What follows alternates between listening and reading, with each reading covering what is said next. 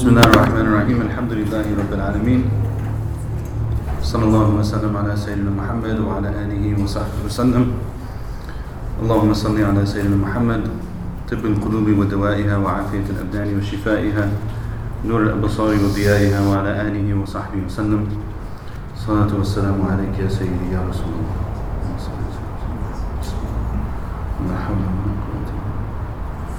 So we left off on chapter 6 in Heirs of the Prophets. Chapter 6 is called All of Creation Assisting the Scholar. قال المصنف رحمه الله تعالى ونفعنا الله وإياه بعلومه في الدارين آمين. All of the creation assisting the scholar. So just by way of reminder, in the era of 1 million disclaimers,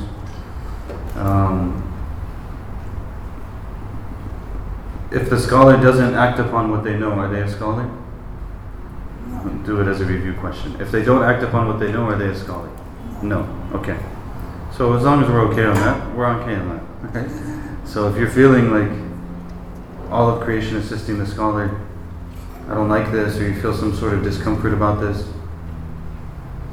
then number one, if they don't act upon it, they're not a scholar. And number two, in case you think it's self-serving, I'm not a scholar, so we're okay, alhamdulillah.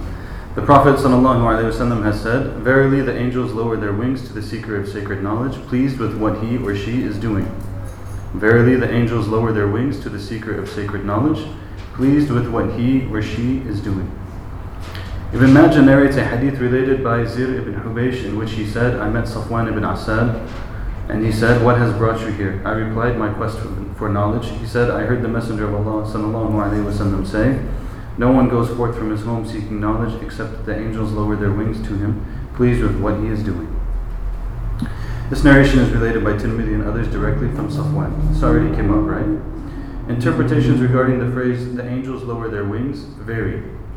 Some commentators interpret it literally, saying the angels spread their wings and extend them to students of sacred knowledge, carrying them towards their destinations on earth, helping them in their quest and easing their acquisition of knowledge. An atheist once heard this hadith and said to some students of sacred knowledge, "Lift your feet, don't trample on the angels. Don't trample on the angels' wings and break them." He said this out of ridicule. As a punishment for these words, he remained fixed in his place until his feet dried and he collapsed. Allahu A'lam. In another narration, the atheist said, "They broke the angel's wings. He then made himself a pair of nail-studded sandals and walked to the circle of knowledge. Thereafter his feet became afflicted with gangrene." Allahu A'lam. Other commentators interpret the phrase as meaning, so the first possibility is that they actually lower their wings and they help the student of knowledge. This way he's going through the possibilities, right? Second is other commentators interpret the phrase as meaning the angels lower their wings out of humility, as well as their subservience to the student of knowledge. This interpretation is derived from Allah saying, "Lower your wing in humility to those believers who follow you." This opinion has validity in that the angels actually have wings. Okay. Yet other commentators interpret it to mean that the angels surround the gatherings of dhikr with their wings overlapping one another until they reach the heavens. A similar interpretation is found in one of Safwan's narration of the hadith. The angels surround the student of knowledge with their wings, then they ride on each other until they reach the lower heaven, exuberant by the student's quest. Perhaps this is the weakest interpretation, and Allah knows best. So one of the things to note from this is that what's happening here is you have the statement of the Prophet ﷺ, right? And then you have a question as to what does it mean? So the Shaykh, what he's doing is he's saying there's a number of different possibilities of what this could mean. And if we were to take this possibility, we have to walk through it here. And if we take this possibility, we walk through it here. And if we take this possibility, we walk through it here. And one of them might be stronger or weaker. Now, why is he going through this process? Right? So when you have text, obviously we have text, Quran, you have text from the Prophet ﷺ. In order to, what the scholars were trying to do is, how do I have deference and reverence with the text? How do I acknowledge the supremacy of revelation in my life? That if Allah said it, if the Prophet ﷺ said it, then عَلَى الْعَيْنِ وَالرَّأْسِ, it's above question. But at the same time, I know that there are things that Allah and His Prophet had told us about that go beyond our ability to understand. And then there are many things that we can understand. And so how do I now, I have this text in front of me, how do I engage with this in a way that maintains the respect for the text, while at the same time maintains respect for the mind? Because we have to think and we have to do things and we have to, So this is why he's going through these different possibilities. It seems that he leans to the second one, which is that they lower their wings in humility.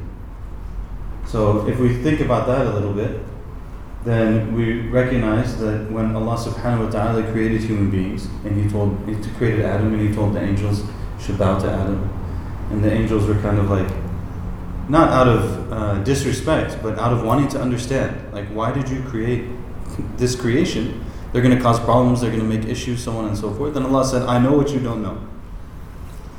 Another thing that has to happen when you're dealing with this, which He kind of does also, is like, okay, if I'm going to try to understand how to reconcile the revelation and reason and different text, I have to look at the different text. Okay, so He mentions like there's this one that happens. So when we have the creation of the humans and the situation with the angels, then also we have narrations that say that on the day of Arafah, that Allah subhanahu wa ta'ala addresses the angels. When everyone is gathered on the day of Arafah and they're in the ihram and they're making dua, and you have this amazing scene of the day of Arafah, that Allah gathers the angels and He tells them, this is why I created them. Like, now do you get it? This is why I created them, right? So there's moments where the angels, even though they're created and they're created and they obey Allah subhanahu wa ta'ala, but because of that, as the scholars have talked about, is that, so who's higher in rank, the angel or the human? And it goes both ways actually. Obviously, if the human being doesn't do what they're supposed to do, then they're lower in rank than the angels. But they say that the human being that does what they're supposed to do and submits themselves to Allah and tries to follow the way of the Prophet ﷺ and purifies themselves and improves themselves and so on and so forth, then this person actually is of higher rank than the angels. This person is of higher rank than the angels. And how would a person go down that route of attaining this? Is that they would have to seek and attain and practice true knowledge, sound knowledge, right?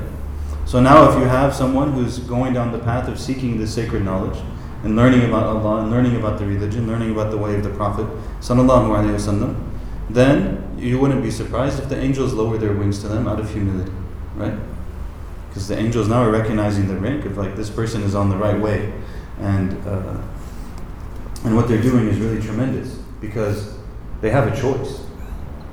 They have a choice, and that's something that we have to remind ourselves.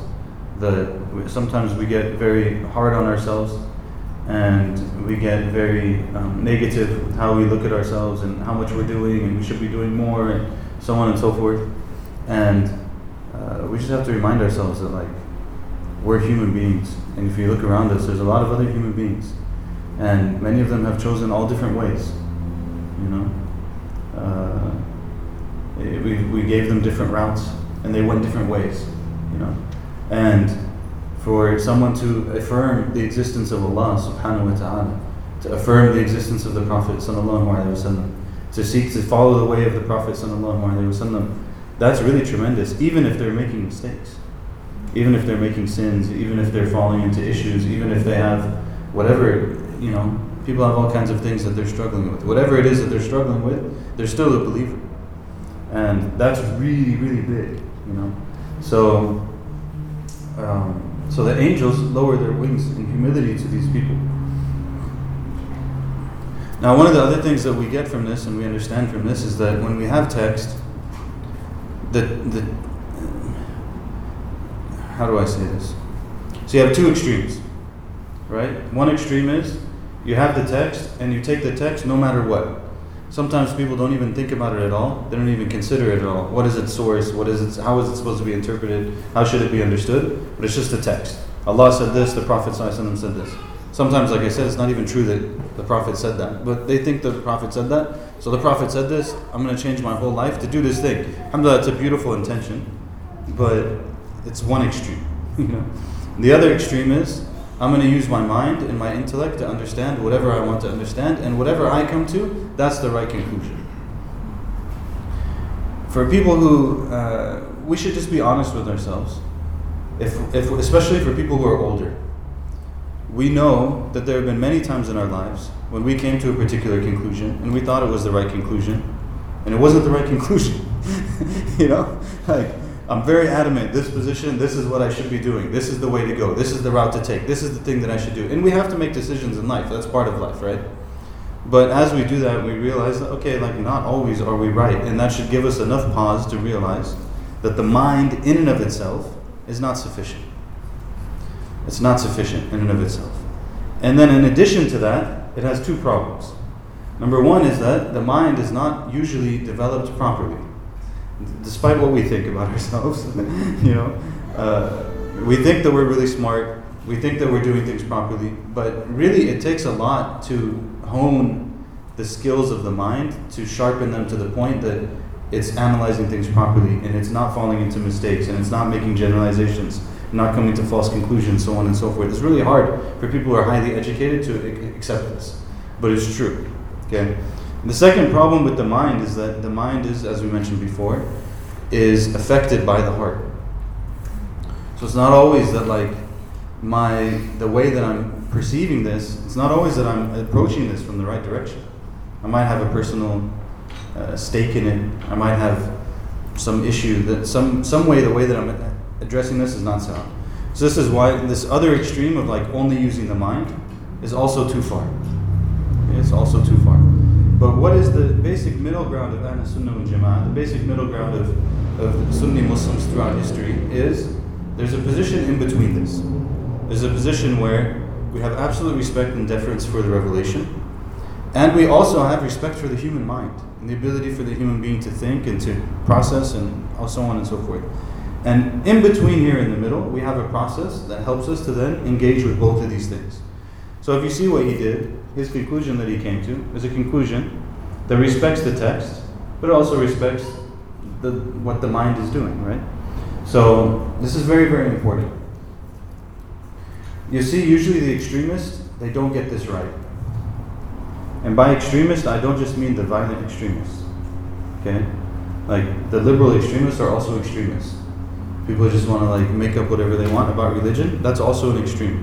And another extreme is, both of them actually are making up whatever they want about religion. Actually, if you really get down to it, even the people who are like, no, the verse says this, we have to do this. Or the hadith says this, we have to do this. And they haven't considered like, okay, well, what possible interpretations are there in that verse? There are possible interpretations. There are also interpretations that go totally outside. You know, like I was saying one time that I was in a khutbah one time, and the brother was like giving English tafsir on Surah At-Teen, you know, and he's like, the fig that Allah mentions in the surah is the figment of your imagination. And I was like, Inna lillahi wa inna ilayhi raji'un. You know, like subhanallah, he's sincere, whatever. I'm not judging the person, but that's my point in saying this, is that there are levels of interpretation that are actually not acceptable. Like, okay, now you've gone to the point where you threw out the text. So we want to make this balance. This balance is very important. Creatures assisting the scholars. The hadith states, as for the scholar, everything in the heavens and earth, even the fish in the water, seek forgiveness for him or her. Allah informs us in His book that the angels seek forgiveness for the generality of believers. He says, those angels who carry aloft the throne of God and those surrounding it glorify the praises of their Lord. They believe in Him and seek forgiveness for the believers. So what is the point? He's saying that the angels who carry the throne of Allah subhanahu wa ta'ala and the ones that are around them, they seek forgiveness for the believers. It's really amazing, right? It's a verse in the Quran. These angels who have this tremendous task of carrying the arsh, carrying the throne of Allah subhanahu wa ta'ala, they seek forgiveness for the believers. And He also says, subhanahu, the angels glorify the praises of their Lord and seek forgiveness for the inhabitants of the earth. This forgiveness is comprehensive, extending to all believers. Yet all things on earth, even the fish in the sea, seek forgiveness for the scholars. Tirmidhi relates in a hadith from Abu Umama that the Prophet ﷺ said, indeed, Allah, the angels, the denizens of the heavens and the earth, the ants in their burrows, and the fish in the sea pray for blessings to come upon those who teach good to people. Pray for blessings to come upon those who teach good to people. Tabarani relates from Jabir that the Prophet ﷺ said, everything, even the fish in the sea, seeks forgiveness for one who enlightens the people. He further relates from Bara' ibn Azam from the Prophet ﷺ, the scholars are the heirs of the prophets. The inhabitants of heaven and earth love them. When the scholars die, the fish in the sea seek forgiveness for them from the time they die until the day of resurrection. So of course, one of the things that often comes up here is like, you have to really think, that's a big deal. Right? Like he's saying, the scholar, the true scholar, everything in creation is aiding them and making dua for them and seeking their forgiveness. And the fish in the sea, and there's a lot of fish in the sea. Right? Like when you go and you watch these documentaries and you see these schools of fish, there's a lot of fish in the sea, right? SubhanAllah. So when you think about that, like why would this be the case? Right? That should the question, a reasonable question would be, why? Like this is a tremendous situation. Why would that situation be the case? And in order to really understand that, we have to really consider that the way of the Prophet ﷺ, the way of the prophets, the prophets teach us how it is that we live in the world such that the world remains in balance. As Allah says in Surah Al-Rahman, right? السماء رفعها ووضع الميزان لا تطغوا في الميزان وأقيموا الوزن بالقسط ولا تخسروا الميزان. That Allah has made the heavens, He raised them, and He placed therein in balance. And He commanded us to be just and maintain that balance. So what happens when human beings don't do what they're supposed to do? Every other thing in creation, what happens when they don't do what they're supposed to do? It doesn't happen, right? They do what they're supposed to do. All the animals do what they're supposed to do. All of the trees do what they're supposed to do. Everything else does what it's supposed to do. It's only human beings that don't do what they're supposed to do. And when there's just a few of them, that's still like the system isn't always affected in such a heavy way. But when there's a lot of human beings who don't do what they're supposed to do, then the system is affected in a tremendous way, right? I mean, look at this summer. Look at the last couple weeks. Politics aside and everything else, people made this all political issues. Politics aside, anyone who's been in San Diego for the last 20 years knows that the last couple weeks have been very strange. It's not normal, okay? Anyone who does any sort of research around corruption and pollution and all this stuff, is it normal for there to be huge swaths of floating plastic oceans in the middle of the ocean? That's not sound, right? Is it normal for rivers to be completely contaminated such that people can't drink from them? That if they drink from them, they get sick and they die, and so on and so forth. Is it normal for the chickens you eat? They can't stand on their legs because they have so much growth hormone in them that if they were to stand on their legs would break. That can't be normal, right? So all of these are corruptions, as Allah says, ظَهَرَ الْفَسَادُ فِي الْبَرِّ وَالْبَحْرِ بِمَا كَسَبَتْ أَيْدِي النَّاسِ. The corruption has shown in the land and in the sea because of what people did with their own hands. So what happens? All of these things, by the way, Sharia has rulings on these things. One non-Muslim philosopher, he said about Muslim Spain. That Muslim Spain was so advanced intellectually and culturally and everything else that it could have made some of the inventions that led to the Industrial Revolution, that led to basically the modern world, right? They could have made some of those inventions. But it's not just about what can you invent. So when I invent this thing, what is going to happen from it? One of the scholars of Andalus, he actually said, Al-Alam al-Rabbani huwa alladhi yujibu an as-su'alat wa huwa nadhirun ila al-ma'alat. Imam al-Shatibi, rahimahullah. He said the godly scholar, they answer questions and they're looking at where is this thing going to lead. So you just open this door. You don't open a door you don't want to walk through. Because if you open that door, you're going to walk through it. And one of our teachers, he said, commenting on this, which is it's a beautiful thing. I don't know if I've said it here before, but I feel like this is one of those things that I heard like Allah really gave him an insight on this thing. And I've said it a million times, and every time I say it, it blows my mind. Just he said that when you do all of these discoveries, when you deal in science, when you deal in engineering, when you deal in physics, when you deal in all of these physical discoveries in the physical world, when you do that, you're studying at a very deep level the sunnah of Allah in creation. Okay? You're studying the sunnah of Allah in creation.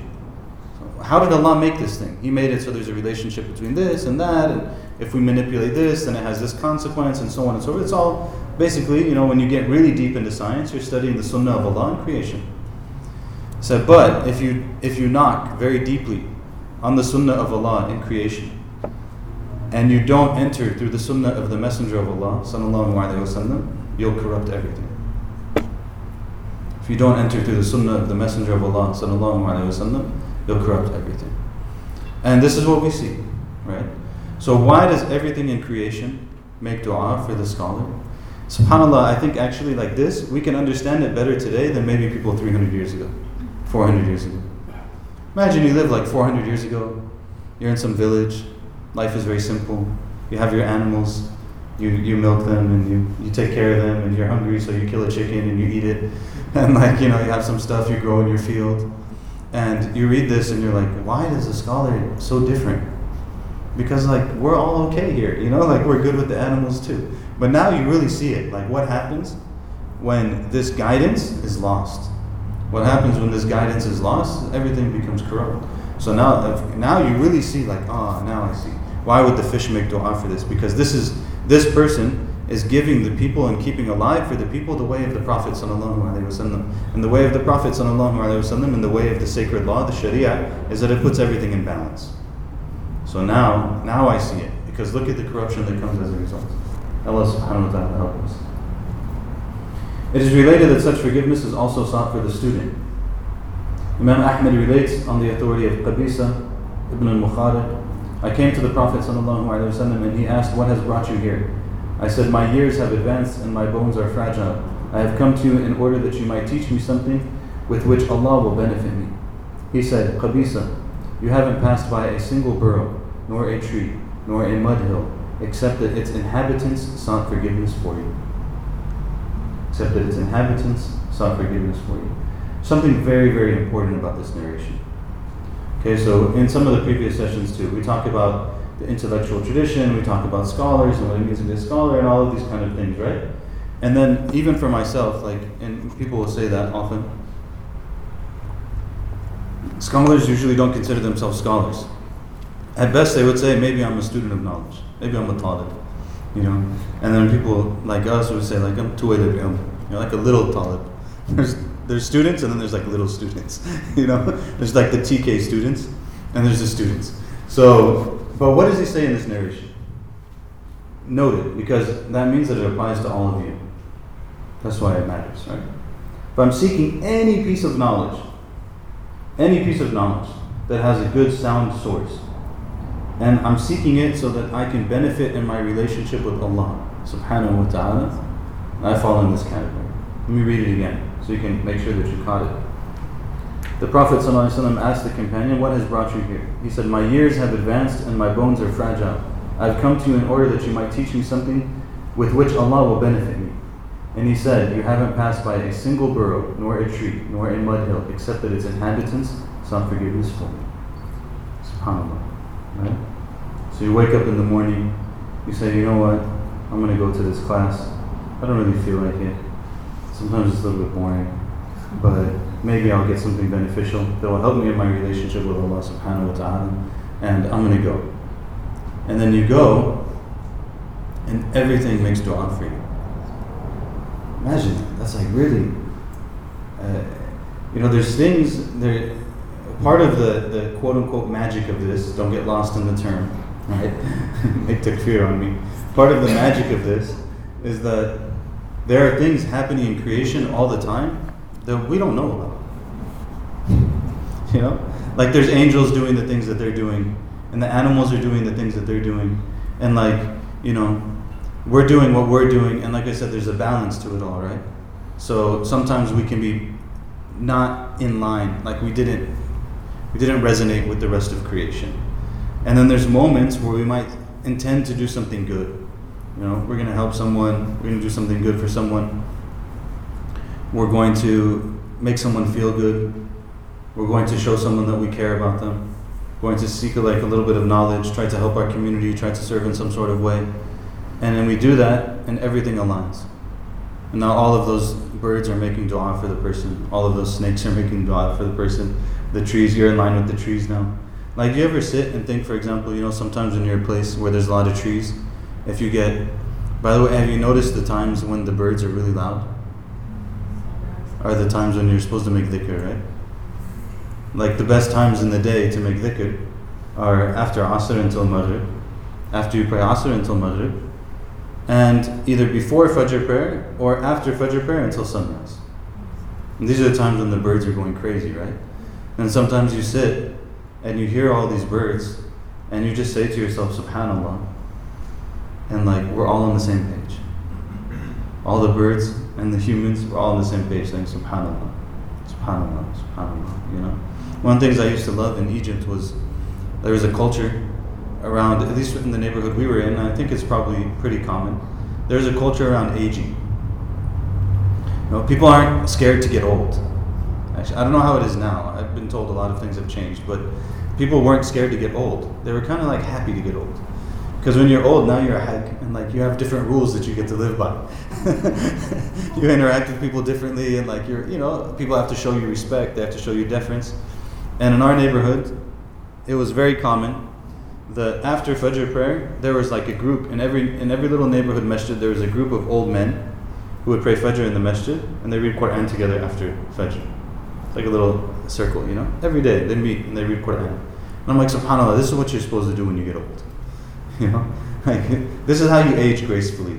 The Prophet ﷺ said, when you get older, there's certain things you're supposed to do. You realize, okay, I'm getting older, my time's running out, I just want to worship Allah. Of course, sometimes people don't have that option, they don't have that luxury, whatever. But and then you would leave the masjid, you come home, and I used to like to sit on the balcony after Fajr and listen to Quran radio. And I would look out and all these old men are also sitting on the balcony listening to Quran radio. It's me and all the old people. But it was so beautiful. Because it's and actually when you go around to the stores and stuff, everyone starts their morning with Quran. The guy, by the middle of the morning, by the middle of the day, he's going to be cursing and yelling and cursing people's children and their parents and everything in between. But in the morning, it's Quran. In the morning, it's Quran. And because it's on the radio, what's beautiful about that is that everyone's having the same experience. Part of the problem of you choose your own thing to listen to is everybody has a different experience. But if everyone's listening to the radio, everyone has the same experience. So I would leave the house, it's in the surah, right? And then you go down to the store and you hear the rest of the surah. And then you walk down the street and you get in the taxi and the surah continues. Right? Everyone's listening to the same surah because everyone's listening to the same thing. It's really beautiful. And so you feel there's something right about that. Everything is, and of course, Cairo is Cairo. Anyone who's been to Cairo, you understand Cairo. The place is insane. But there's those moments where you're SubhanAllah, this is right. This is good and this is right. So there's, anytime we make that intention, part of what we understand from this is make an intention to benefit in your relationship with Allah. You make an intention to benefit in your relationship with Allah, and everything comes together. Don't make an intention for power. Don't make an intention for respect. Don't make an intention for money. Don't make an intention for whatever else people make intentions for. Make an intention for, I want to. It's not only for the dars, not only for a lesson, for anything. Your work is the same. I'm making an intention, I want to do this and I want to benefit something in my relationship with Allah. If you do that, then imagine everything is all chaos and then it just settles. Everything settles and goes in the right place. May Allah subhanahu wa ta'ala give us tawfiq. The following verse is a further indication of this concept. O you who believe, remember Allah much and glorify Him morning and evening. He sends His blessings upon you, as do His angels, that He may take you from darkness to light. Allahumma salli wa sallim wa barik ala Sayyidina Muhammad. Subhanallah, subhanallah, subhanallah. Look at this. Remember Allah much and glorify Him morning and evening. He sends His blessings upon you, as do His angels, that He may take you from darkness to light, and He is merciful to the believers. What a beautiful verse. SubhanAllah, what a beautiful verse.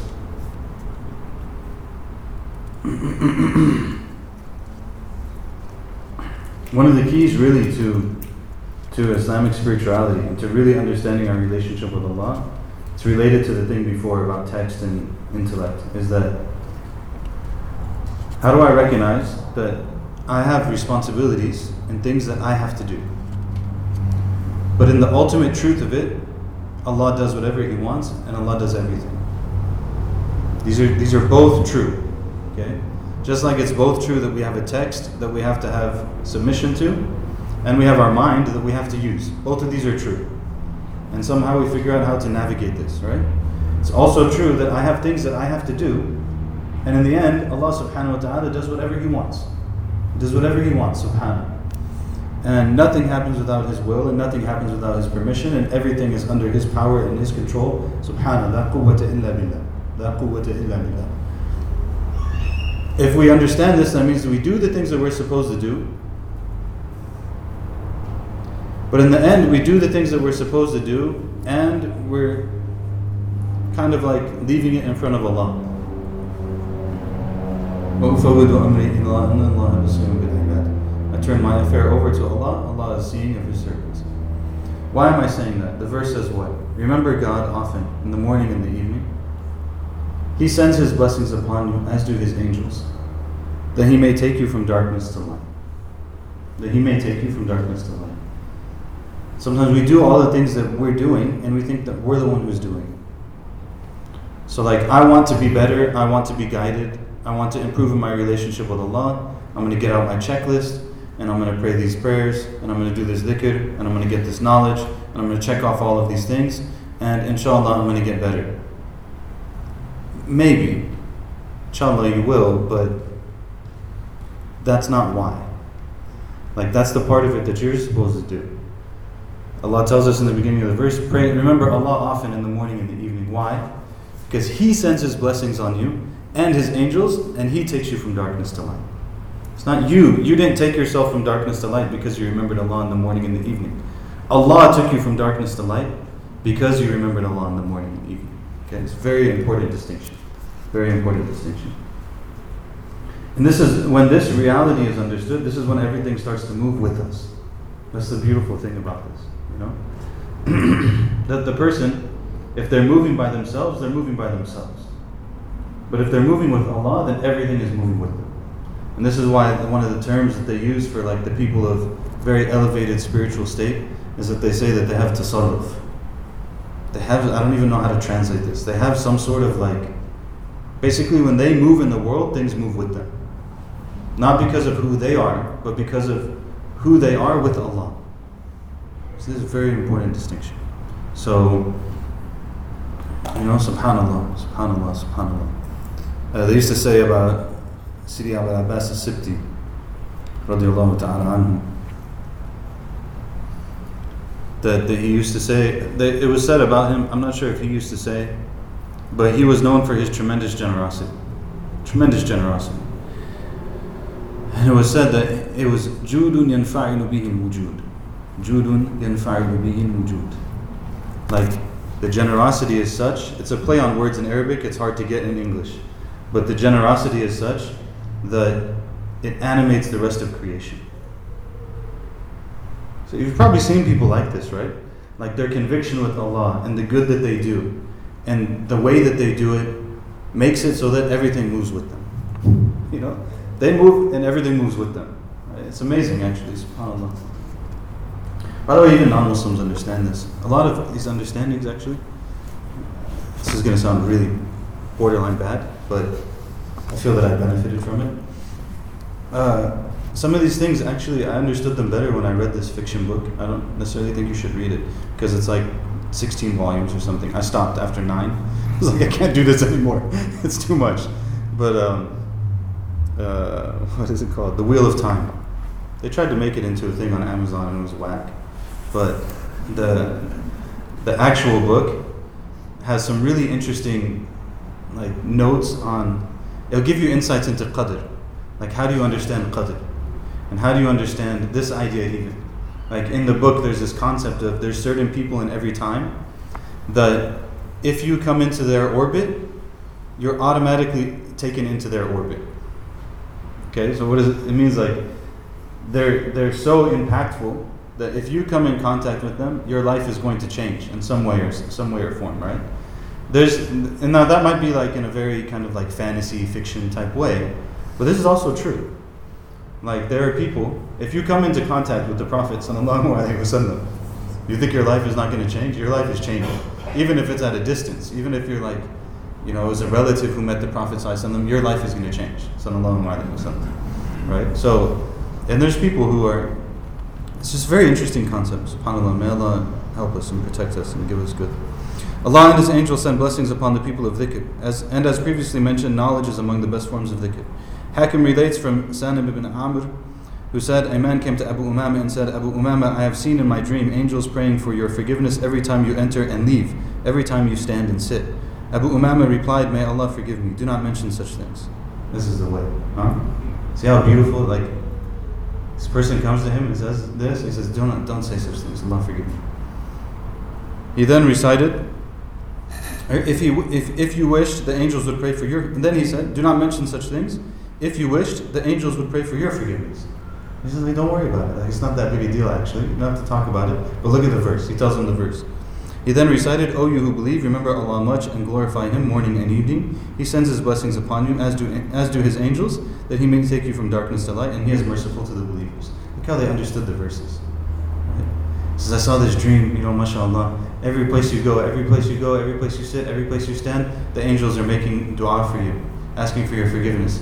He's like, don't worry about it. If you say this verse, if you do what's in this verse, they're going to do the same for you. Just remember Allah. Remember Allah in the morning. Remember Allah in the evening. Remember Allah every time in between. And Allah is going to send His blessings upon you. And the angels are going to make dua for your forgiveness everywhere you go. Don't worry about it. You're in the same boat. He's like, Allah is generous. Look at the end of the verse. And He is merciful to the believers. Allah is merciful to the believers. Look at these gifts He gives the believers. SubhanAllah. Everyone shares in this. It's not like, it's like one of the beautiful things they say about making salat on the Prophet sallallahu alaihi wasallam. When we say Allahumma salli ala Sayyidina Muhammad sallallahu ala Muhammad sallallahu alaihi wasallam, this is a particular dua, right? We're asking for mercy and forgiveness and blessings for the Prophet sallallahu alaihi wasallam. It's a dua for the Prophet. They say one of the beautiful things about this dua for the Prophet is that it's answered no matter what. It doesn't matter who the person is. Person could be like the most sinful person, they could be the worst person, they could be, someone who does whatever they do. But when they pray for the Prophet, their dua is answered. That's why from the etiquette, like this is one of the wisdoms of the etiquette of making dua, is that we make dua by praising Allah, sending salah on the Prophet, then we ask for what we want, then we send salah on the Prophet sallallahu alaihi wasallam. Because these two du'as of salah on the Prophet are accepted. So they always say, if these two end ones are accepted, then we think well of Allah that the one in between is going to be accepted. Right? So this is it's very essential. We can't notice this as an issue for all of us, myself included. We can't let the self-criticism that we have for ourselves and how real that is for ourselves, we can't let that taint what we believe about Allah. Because there's nothing like Allah. I can't let my own anger and frustration with myself, I can't make Allah that. Say things like, how can Allah forgive me? How can Allah help me? How can this? How can my dua be answered? Your dua can be answered because Allah is Allah. That's why it can be answered. Because Allah's not you. Allah's not me. Allah's not our parents or our uncles or our relatives or the person who treated us bad or whatever. That's not Allah. Allah is God. Allah has no similarity, He has no partners, He has no beginning, He has no end, He has no need from anything. It's pure tafaddul ala ibadi.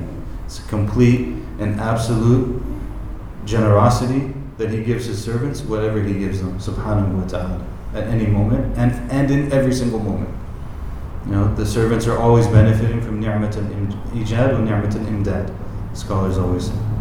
Always benefiting from ni'mat al-ijad wa ni'mat al-imdad. Ni'mat al-ijad is that Allah brings things into existence. Ni'mat al-imdad is that He continues their existence. It's a blessing to come to a gathering where Allah's name is mentioned. It's a blessing to continue to breathe in it every single second that passes in that gathering. It's a blessing too, that our blood continues to flow, and our breaths continue to go, and our ears continue to work, and our eyes work, and we see things. And all of these are all blessings that take place every single moment, and every single thing in creation, every single moment Allah is creating, and every single moment is al-Hayyul Qayyum subhanahu wa ta'ala. He is the living and He is the sustaining. فَسُبْحَانَ سُبْحَانَ سُبْحَانَ, glorified is He, glorified is He. Creatures of the earth. Some commentators explain that the beasts seek forgiveness for the scholars because the scholars spread goodness and mercy in the world. Also, the scholars command people to do good to all creation, even to slaughter in the most merciful way those animals that can be lawfully slaughtered. The goodness of scholars is thereby extended to the entire animal kingdom. For this reason, animals seek forgiveness for the scholars. Now we get into a big commentary on the food industry. Allah protect us from ourselves. Allah protect us from ourselves.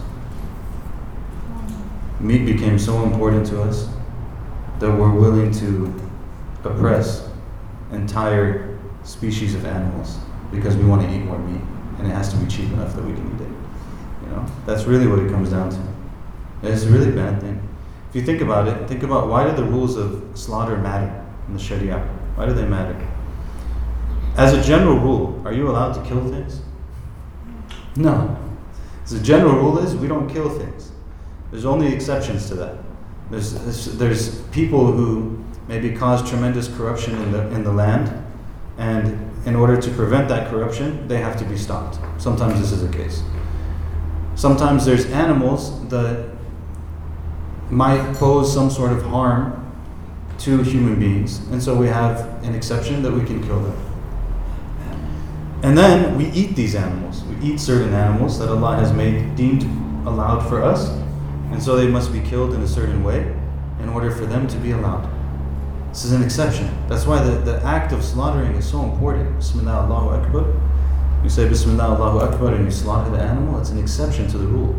It's not just I get to eat whatever I feel like because, how can I live? I need my 75 grams of protein today, and if I don't have like my hamburger, then I'm not going to have my 75 grams of protein.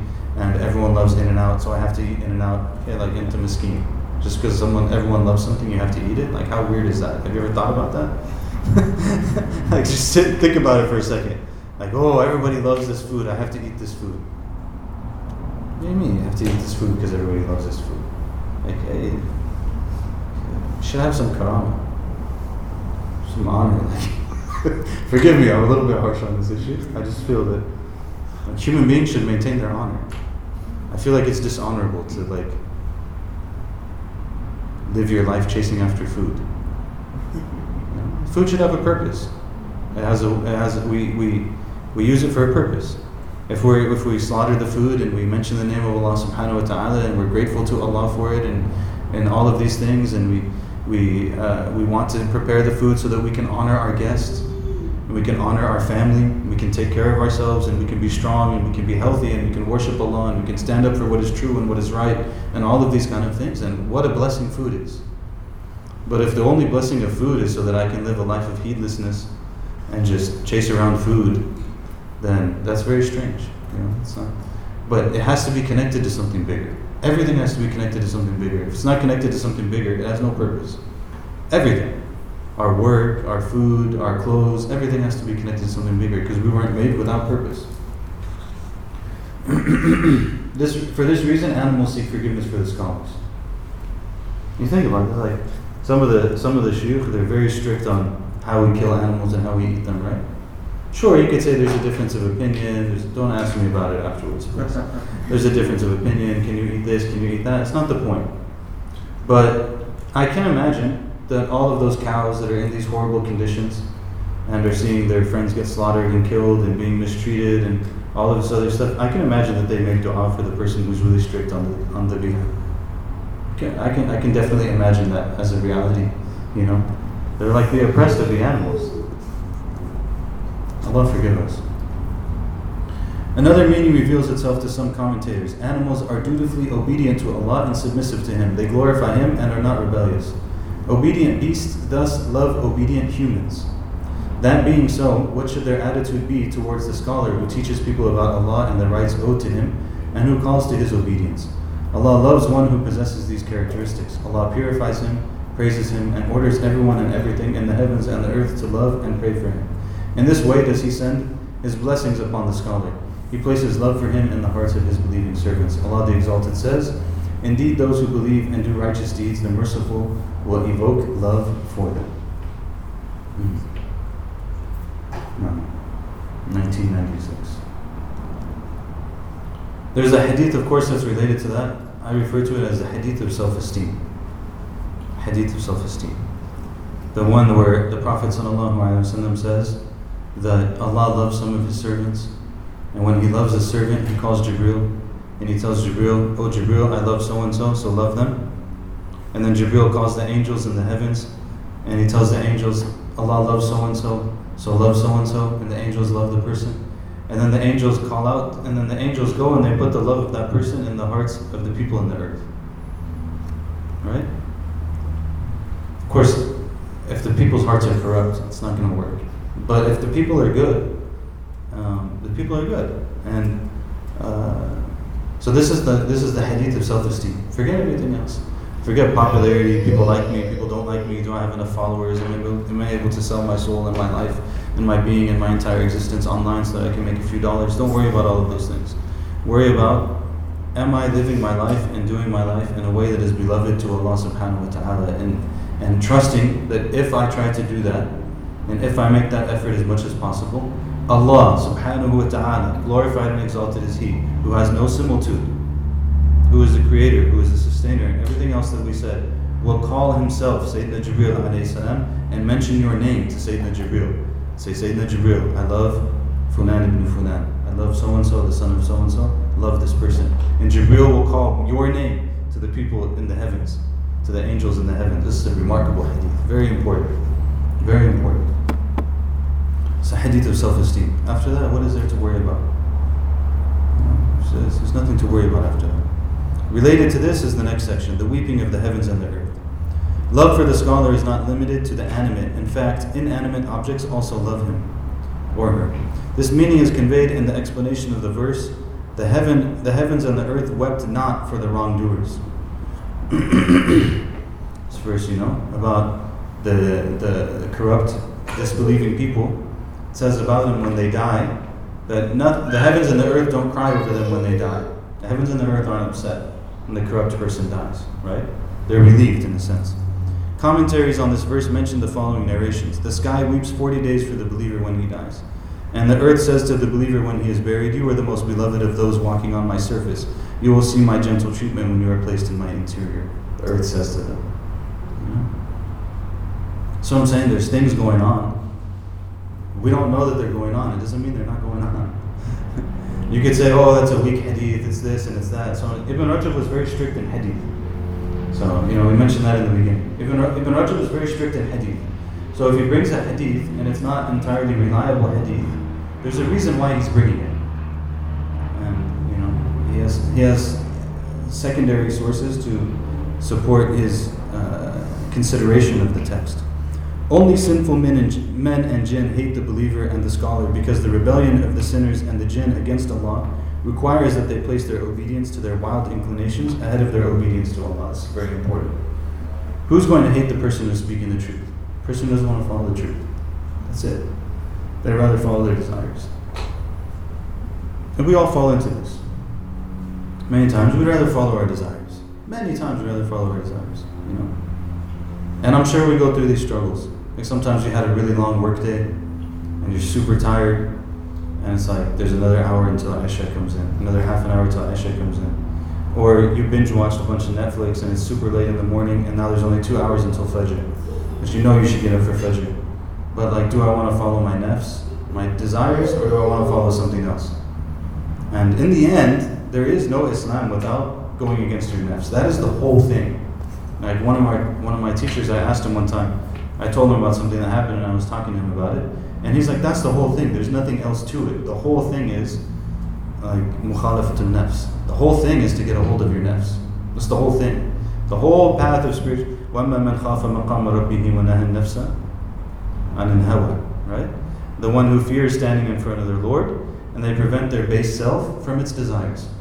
فَإِنَّ الْجَنَّةَ هِيَ الْمَأْوَى. Then Jannah is their abode. And Jannah is their abode. So in the end, it's like, how do I? Why is it? Of course, some people, they just want to follow their desires, so they're going to be mad at you. I want you to change the religion. I want you to say that they can do this, they can do that. I tell them, like, look, it's not personal. But that doesn't. I don't want to do that. Okay, it's not personal. Like, you ask me a question, I'm answering the question to the best of my knowledge. It's not personal. But if that's what you want to do, Allah gave you something. If you don't want to do it, that's your choice. And everyone's responsible for their choices. Right? So it says that, therefore they hate obeying Allah and hate obedient people. Those who love Allah and obedience love those who obey Him. They especially love those who call people to His obedience and command by the same call. One of the important things to remember about this is that when you realize that it's actually about the nafs, you realize that it's more complicated than you think it is. What do I mean is, there's a lot of people who do a lot of good things, and it's all nafs. It's all nafs. It's like, I pray in the front row of the masjid all the time. MashaAllah, I pray my 5 prayers in the masjid, and I'm always there, and I'm in the front row, and I'm so pious, and my salat was interrupted because you were making too much noise. It's all I, right? It's all I. So some people, some scholars, you talk to them, they won't say I. They refer to themselves as like al-faqir, al-faqir amin, al-faqir hakada wa hakada. They don't want to say I, because the I is dangerous. It's like all about me.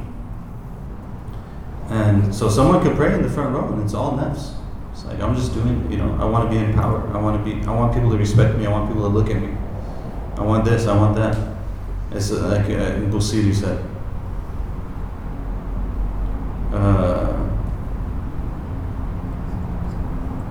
He said maybe it's that I can't remember the Arabic. Maybe it's that hunger is worse than satiety. Like, you fast, but you're arrogant against other people because you're fasting. Like, mashallah, I fast every Monday and Thursday, and look at all these people, they don't fast. They don't fast Monday and Thursday. Well, Alf Mabruk, as the Prophet ﷺ said, maybe some people, they get nothing out of their fast except hunger and thirst. Maybe you got nothing out of your fast except hunger and thirst. MashaAllah, I pray every night, 8 rak'ah, tahajjud, every night. Okay? MashaAllah, hopefully you got more out of that than being sleepy. Hopefully. But maybe not. MashaAllah, I've taught this book and this book and this book and this book and this book. Okay, well, hopefully you got more out of that than reading a bunch of letters. But that's only with Allah. So this is a matter of nafs. We have to be careful. The nafs is very tricky.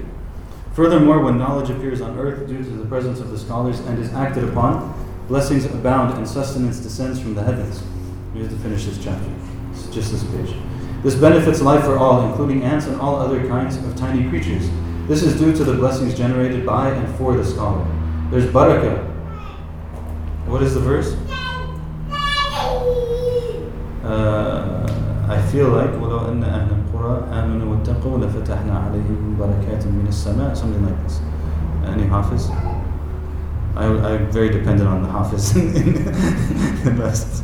If the people had believed and had taqwa, then Allah would have opened for them barakat. He would have opened for them barakat from the heavens. If they had believed, there would have been blessing in the earth. There's a connection. It's a connection between the physical and the spiritual. Right? Even there's Shaykh Abdul Fattah Abu Ghudda has a long intro in one of his beautiful books on the stories about patience by the scholars and their seeking knowledge and stuff. He because the book is big. He has all these amazing stories. And he's like, you might read these stories and think they're unbelievable.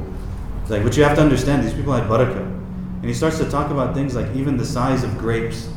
He starts to narrate, because he was a great historian and scholar of hadith, so he starts to bring these pieces from all these different places in Islamic history. He's like, these people, when they described their grapes were huge.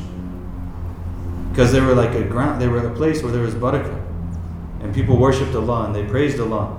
And so when they grew their fruit was different. SubhanAllah. So he says when they lived their lives were different. They were able to do things we're not able to do. SubhanAllah. So he says, when he says this is due to the blessings generated by and for the scholar. The denizens of the heavens give glad tidings for the acts of obedience and righteous deeds that descend from people on earth, and they seek forgiveness for those who are responsible for those deeds. I'm going to go faster because we need to finish. The opposite accrues to the one who conceals knowledge that should be rightfully manifested. Yes, Satir. Allah, the angels and the denizens of the heavens curse the concealer of knowledge because he strives to extinguish the light of Allah. Allah protect us, Ya Rab. Allah protect us, Ya Rab. This stuff is a fitna. This stuff is a fitna. The nation state is a fitna. Modern technology is a fitna. You don't want to say things because people are going to say this, people are going to say that. It's also one of the problems, by the way, of taking your knowledge only from the internet.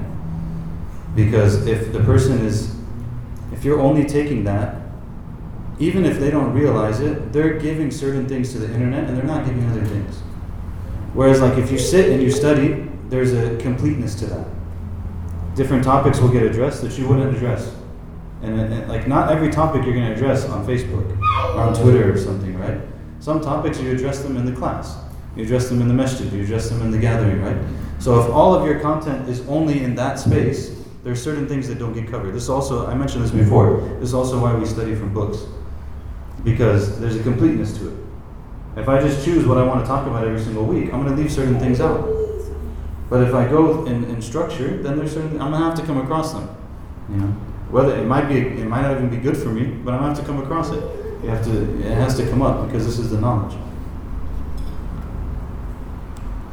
As a result of his concealment, sin, oppression, enmity, and tyranny appear on earth. Allah says, "Indeed, those who conceal what we have revealed of the clear proofs and guidance after it has been made clear to people in the book, they are cursed by Allah and cursed by those who rightfully curse." It is said that this verse was revealed concerning the people of the book who concealed the descriptions of the Prophet ﷺ contained in their scriptures. Can you imagine that? Imagine. You have a description of the Prophet in your scripture. You're like, I'm not going to let this out. Because then these people are going to follow him. Imagine the amount of corruption that's coming as a result of that. You know?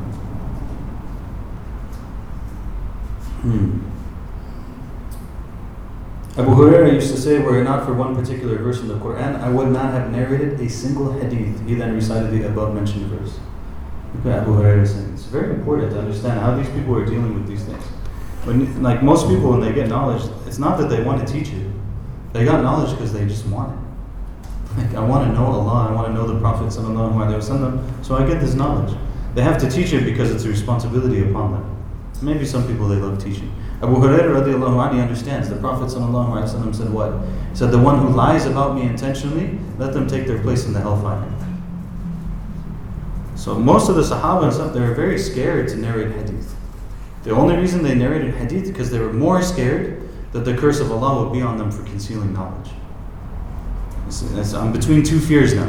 Which fear is greater? The fear that I'm going to be punished for making a mistake in something that I'm relating, or the fear that I'm concealing knowledge that I have to reveal, in which case Allah will punish me for that too. So he says, were it not for one particular verse in the Quran, I would not have narrated a single hadith. Radiallahu ta'ala anhu. Bara ibn Azib reports from the Prophet ﷺ concerning the verse, they are cursed by Allah and cursed by those who rightfully curse. This is verse chapter 2, 159. He informed us of those entitled to curse these corrupt people. They are the beasts of the earth. So we said the other side, when the person does what they're supposed to do, everything in creation praises them and supports them, right? When the person doesn't do what they're supposed to do, everything in creation is upset with them. Everything in creation is upset with them.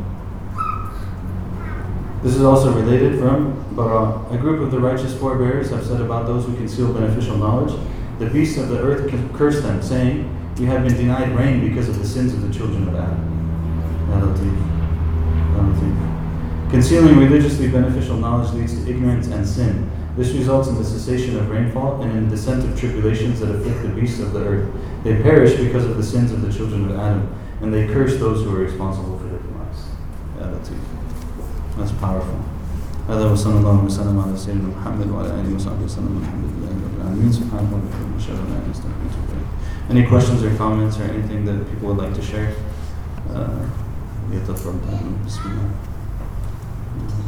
Yes. So in terms of like the relationship between like I guess like material progress and like spirituality. So I mean, how do you know a civilization is doing very well and this wellness is actually restored for spirituality? Because there's a lot of like other civilizations or societies that have done some pretty terrible things. There's been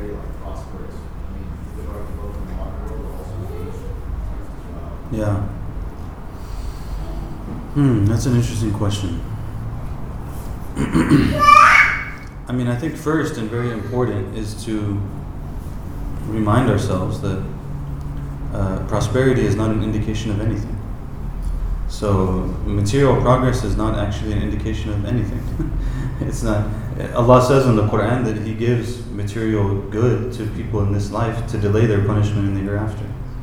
So it's not necessarily that it could be. So it's a matter of the form follows the substance. The form follows the substance. So if the form is coming from the substance, then alhamdulillah, it's good and it's great. But if it disconnects from that, then that material progress doesn't mean anything. And even if it might be used for some good, it will also inevitably be used for great bad. And so, but that doesn't mean that we don't have material progress, right? Like it's clear from Muslim history. It's clear from Muslim history that Muslims cared about material progress.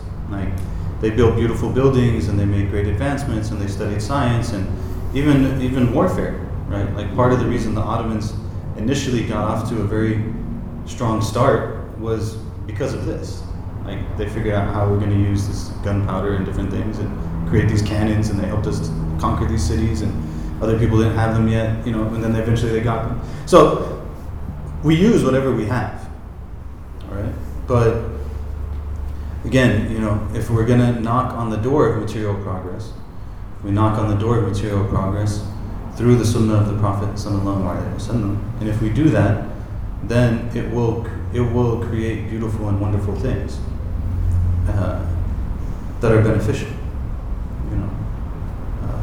I feel like you have a follow-up. Yeah. Yeah, I was just saying, because when you mentioned barakah, like the really huge grapes and if you sin, like it prevents rainfall. There's kind of that relation. I was just wondering, there's a lot of societies that people are really good, but they're like famine, and then Yes. other societies where people are not so good, right? But then they Right. have a lot of love. So Right. how do you know whether a society is barakah or not? I guess that was Yeah, that's a good question. How do we know if we have barakah or not? We can't really conclude that. We can try to follow the causes and the steps that would lead to that. So we can try to have taqwa, we can try to have concern for the poor, we can try to give things their right, we can try to follow the sharia in the way that we interact with the world. And if we do those things, inshallah, there will be barakah. And if a community of people do those things, inshallah, there will be barakah. There might also be trial and tribulation. Nothing's guaranteed. Look at the early life of the Prophet sallallahu alaihi wasallam and his message. It wasn't we don't have really a prosperity gospel in that sense. We think well of Allah, that inshallah if we do things right, there will be khair that comes from it. But it also might be the will of Allah that we do things right and there's khair that comes from it, and then the Mongols come and just destroy everything. It could also be the will of Allah, So this is Darul Bala. It's an abode of test. It's an abode of trial. We can't make conclusions based on what's outside. All we can do is try to do what Allah tells us to do and know that there's khair in that. And sometimes it will be, outwardly. And some people are tried with tremendous trials. And many righteous people have been tried with tremendous trials. Many nations have been tried with tremendous trials. But what is the gold standard in all of it? The gold standard in all of it is, do I maintain my connection with Allah subhanahu wa ta'ala? Do I still live and act in a way that's pleasing to the Prophet sallallahu alaihi wasallam? That's the standard. And if that's there, then inshallah khair will come from it. And if not in this life, in the next life, alhamdulillah. This life is short, and whatever we have here is not, it's as if it doesn't exist when we compare it to what we can have in the next life, inshallah. Yes? You spoke about pretty much life boils down to jihad against nafs, and then she mentioned the example of the chauffeur that he had long day, and it's half hour Isha prayer. So you know that Allah wants you to pray Isha, but let's say you're like, I know God is merciful, I am so tired, I will sleep now until I wake up at 2 a.m. without setting an alarm, and then I'll pray Isha prayer. There's a correlation between you knowing that you're supposed to observe Qadr, but also relying on the mercy that moment can't meet that prayer. Like, what's the fine line?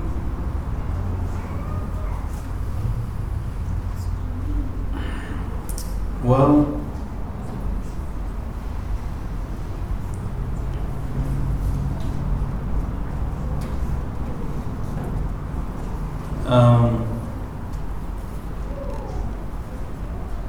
there is like, of course, Allah is merciful,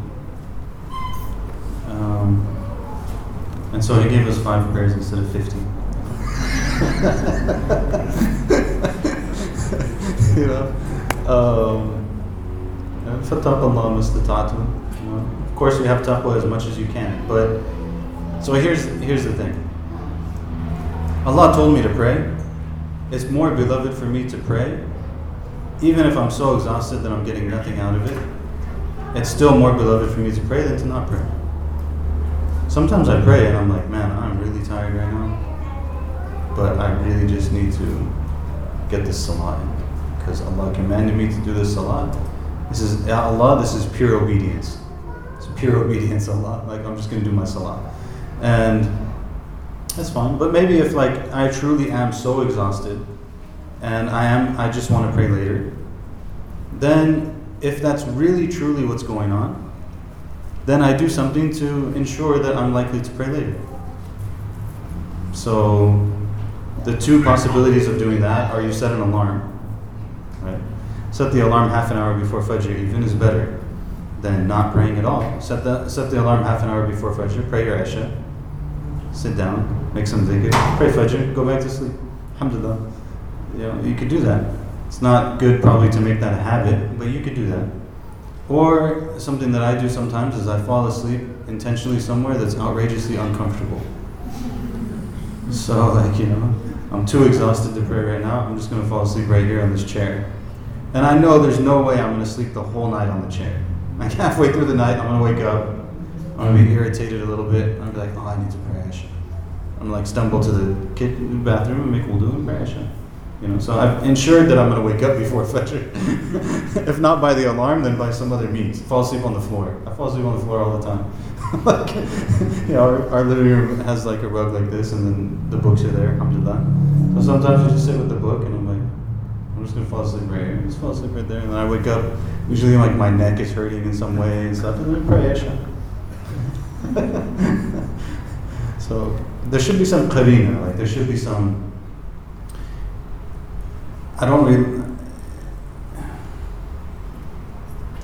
It's not undifferent to many relationships. Like sometimes we know someone will be merciful with us, but we don't want to be disrespectful either.